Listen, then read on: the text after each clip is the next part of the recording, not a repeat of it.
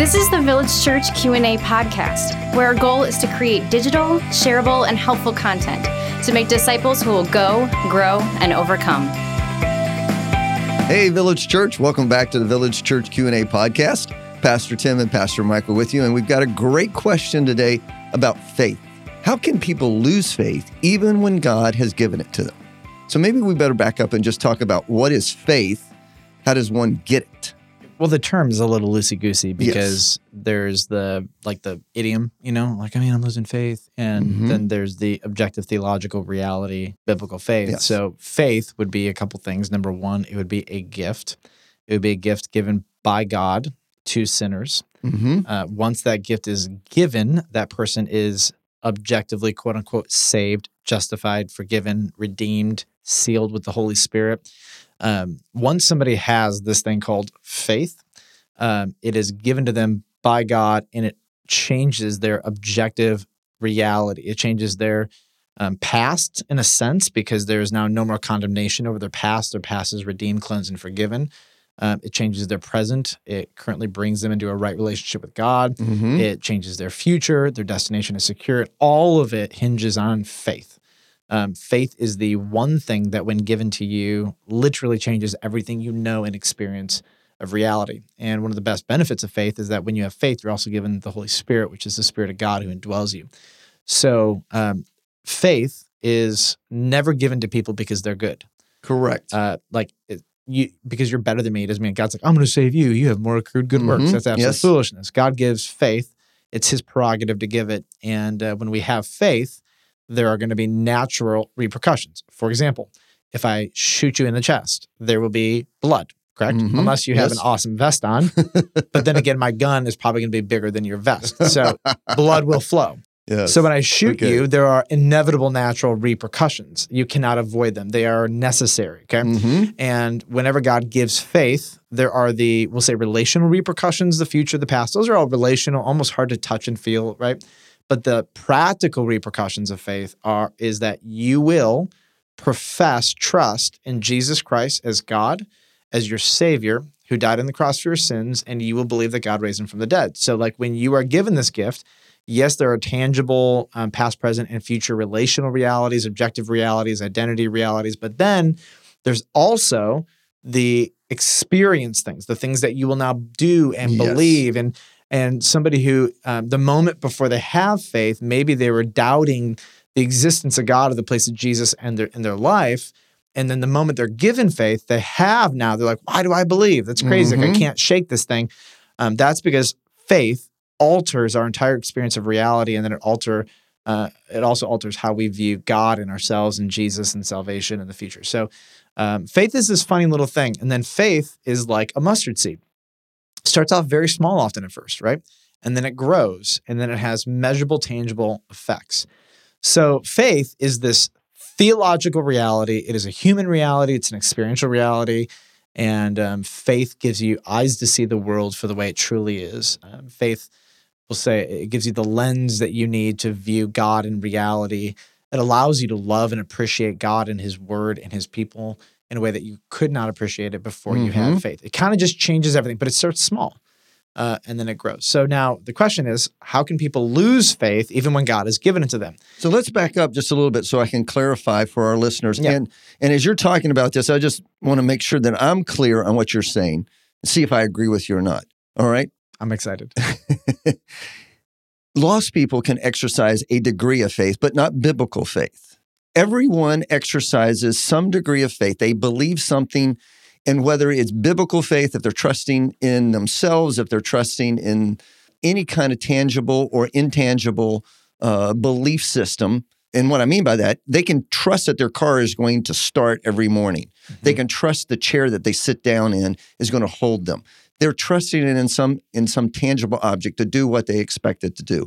But then they have a belief system in some religious or spiritual system.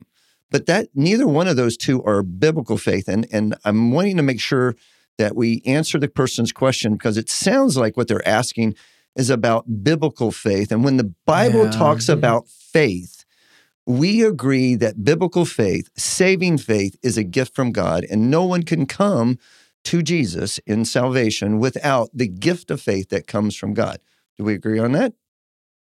You're thinking. Well, I agree with the end of what you said, and I don't disagree with the beginning of what you said. Can I bring like my own? This is how I think about it. Okay. Faith is like Michael.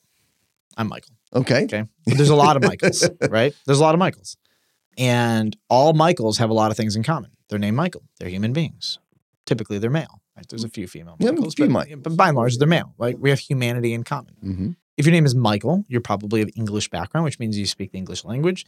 And so, yeah, there are a lot of Michaels, and they have a lot of things in common, right? But there's only one Michael Fueling. Thank God for that. And even though there's so many commonalities and between all of us, and we share the same name, but if you're talking about me, there's only one of me. But so faith is like that. There's a lot of faiths, and they all have a lot of things in common. So, for example, all faith, no matter where you find it, they have a belief or a trust in something they can't see, touch, or experience, like in a measurable, like scientific way. And that'd be a definition of faith. It's being assured of something that you may not be able to see or touch. Correct. So everybody has faith in gravity. Like you can measure gravity, but you can't see, touch, taste, smell. You know what I mean? Like you believe it. You have faith in a lot of things, right? And so that's why this word faith, there's a lot of commonalities, but there is one kind of faith that though it shares all these commonalities, it is very distinct and different. It has so many unique little things to it. So I would say that yes, people exercise faith. This generic concept of trust in something we can't see. Like non-Christians trust that the people alive around them have a brain, but they can't see it, you know? But they believe that. It's reliable. It's assurance based on, stuff. Even though they've never seen it, they believe it, right? And so like everybody in the world exercises this kind of faith. But biblical faith, the faith that God gives, not the faith that everybody in the whole world has, like my generic faith and cannot save me. Okay. That's not the kind of it has no power to save my soul or make me right with God. Okay. But God's faith, the kind of faith that he gives, yes, it shares those things, but it's so much more and so much bigger, so different, So I would say when somebody gets God's faith, yes, everybody in the world can exercise some sort of faith. We all have the capacity to put confidence in something we can't see, for sure.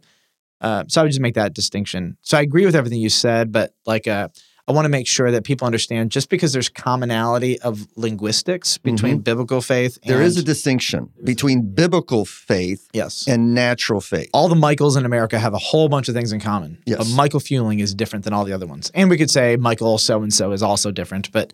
And I also want to go one step further where we have saving faith, which is a gift from God, but there's also the faith that grows out of that saving faith, which is trusting in God, putting your confidence in him in all other areas of your life. Right. I wouldn't make a distinction. Also a gift. I wouldn't make a distinction. Well, I would make this distinction as you can't have faith, you can't have confidence in God prior to having saving faith in God and saving faith in Jesus Christ. So... I just taught on this, so I do have a little bit of an edge. Like literally, it's all fresh in my brain right now. So the very same faith that God gives you to save you, it's the same faith that sustains you. Yes, and it grows out of that. It does grow. So this faith that God gives you, it grows, but it also shrinks sometimes. It's like a muscle. It's like a muscle. But the muscle's always there. It just takes different forms and different things. And so there are things that I can do to my muscles to grow them. There are things I can do to shrink them. And sometimes when we have a season, like for example, I think it was like 2013 or 14, whatever. I was like 175 pounds. I was like in really good shape and whatever, and that was real. And then I started to lose it. I gained, 30 pounds, stopped working out. Things didn't go well.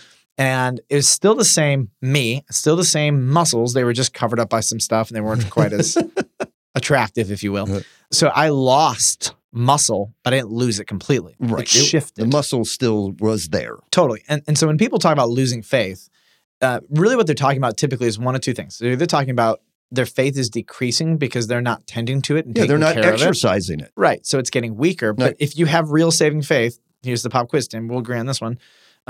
is it ever possible for that faith to die and go away? Absolutely not. It's permanent. It is a permanent fixture in your life. Once the Lord gives you true biblical saving faith, you cannot get rid of it. Can you struggle in your faith? Yes. Sure you can. can. You have moments of doubt and seasons of doubt and struggle? Yes. But the person with real saving faith always inevitably lands, whether it's a mustard seed or you're ripped like Arnold Schwarzenegger was, then you're going to have that faith. But when people say, I lost my faith, and they've abandoned Christianity, the answer is so simple. All that does is reveal that what they had in the first place was not saving faith. It was not genuine saving faith. They may have had intellectual confidence in Christianity, of which intellectual confidence creates emotions and responses and behavior. People often confuse intellectual confidence and faith in Christianity with biblical saving faith that God gives.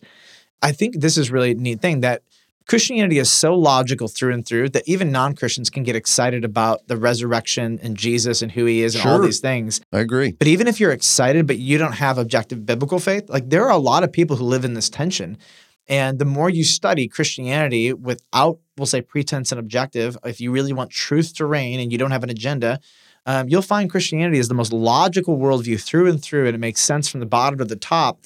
And a lot of people are actually able to see this logic inherent in Christianity, but then they lose ultimately belief because if you don't have biblical saving faith, right, your intellectual faith will not be able to sustain itself for long because the world is so discouraging. Anyways, so when somebody says, how can people lose faith? It depends what they mean. If they mean their faith is decreasing, saving faith can decrease. It can also increase. If they mean they abandoned the faith, well, then that just simply means they had intellectual faith or emotional faith, but not biblical saving faith. And this is, somebody could be listening to this and saying, well, how do I know the difference? I'll give you just a couple simple things. Biblical saving faith in tragedy and pain and hurt triumphs. And biblical saving faith in prosperity ultimately triumphs. Prosperity and pain reveal the legitimacy of someone's actual faith. Yes. You give somebody millions or billions of dollars, their faith will be exposed. Will they struggle? Will they make mistakes? Sure, yeah. You give somebody unthinkable heartache and pain, will they get mad at God and be frustrated? Sure. But their faith will show up. Yes, their faith shows up, and ultimately, biblical saving faith is revealed in pain and prosperity. We totally agree. That is interesting that we came to the same conclusion. I know, man. I feel like, there's some episodes that came out recently where you just weren't listening to me. I could say the same thing. Wow. Oh, my goodness. Oh, so good. Love well, you, listeners, thanks for joining us today. Please come back next time when we answer the question, are we to focus on God's happiness or God's glory when we are carrying out tasks that we are called to do? Ooh.